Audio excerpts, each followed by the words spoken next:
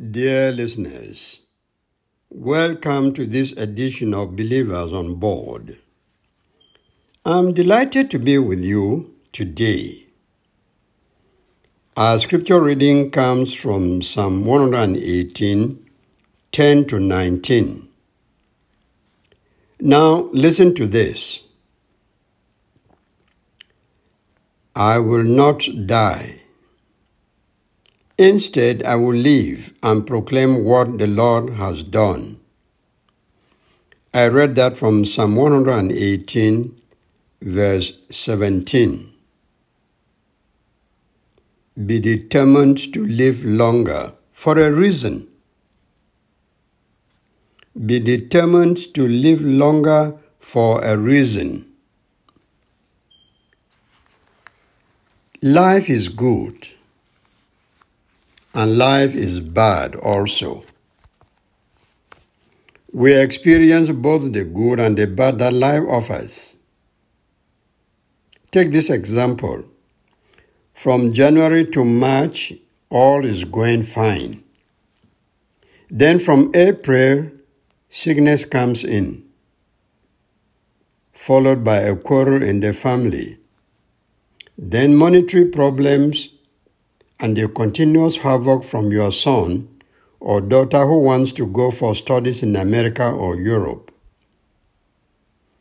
You had said you don't have the money to send any child outside the country for studies, but none of the children takes that for an answer.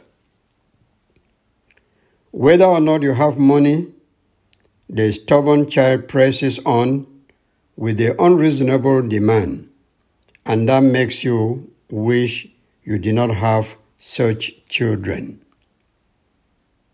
God forbid that you should have the kind of children I've just described here. But then let's continue. Day in and day out, you experience pain and pleasure. Advantages and disadvantages come and go. Life continues with its ups and downs. One day you feel like you are at the top of the world. Another day comes, and you are right in the day when everything went wrong. Then in analyzing the situation, you come to the conclusion that some of the problems that confronted you came from external sources, while you were kind of responsible for the others. I say kind of because we seem to be more certain of the wrongs others do to us than when ills we do for ourselves and for others confront us. What frame of mind do you need when almost everything is going apart? Always know that God is near. Never feel you are alone. If it is a problem, tell yourself God will help me find a solution. If you are sick, have the will to live. Say to yourself that you will not die. Strongly believe that God will heal you and make you live longer. And when that happens, use your case as a testimony. Tell others how you were sick to the point of death, but God healed you. That will cause them to trust in God in times of sickness, hoping for God's healing mercies. God's miracles are not reserved for some special people. They are also for someone like you. So claim them for yourself in Jesus' name. You are equally a child of God, 100%. I like the very strong determination of the psalmist not to die but to live on and on. His craving for long life is not for nothing. It is not even for himself to live long in order to enjoy life and do what he likes. Listen, he wants to live for one very important reason: to proclaim what the Lord has done. to tell the world the mighty deeds of the Lord in his life and maybe in the lives of others and the world at large.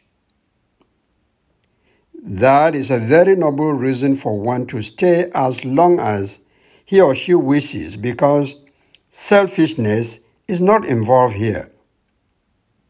The writer wanted long life for the sake of service to the Lord and by extension, service to God's people.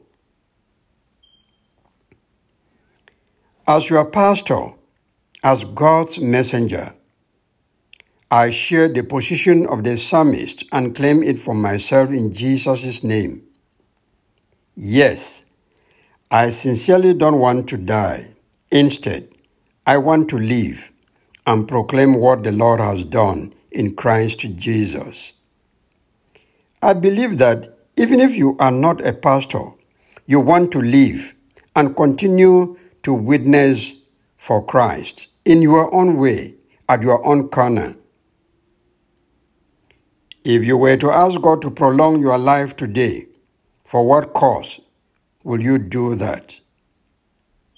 Why do you want to continue going on living? Why should God allow you to live for more years instead of dying now? Do you have good reasons to go on living in the world? Will you ask God to let you live for the next 60 years without giving good concrete reasons for that request?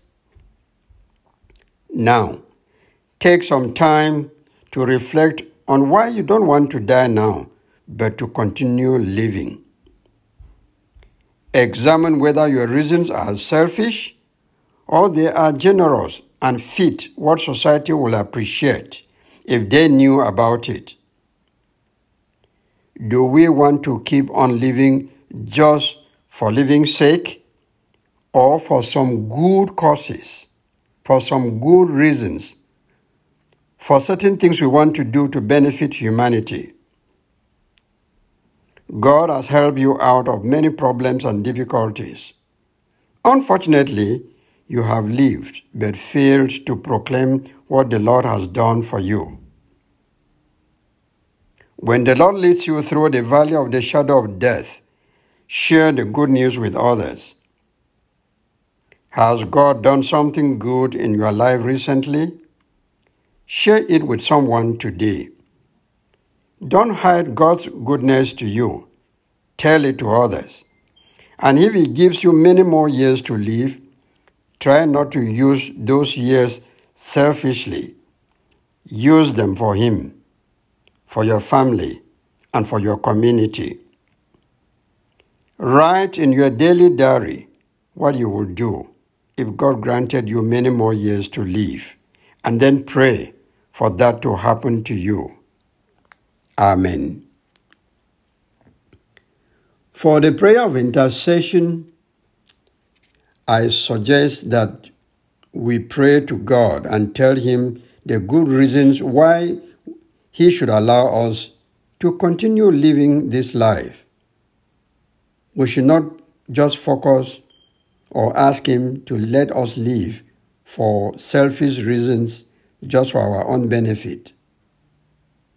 This is Achoa Omene speaking.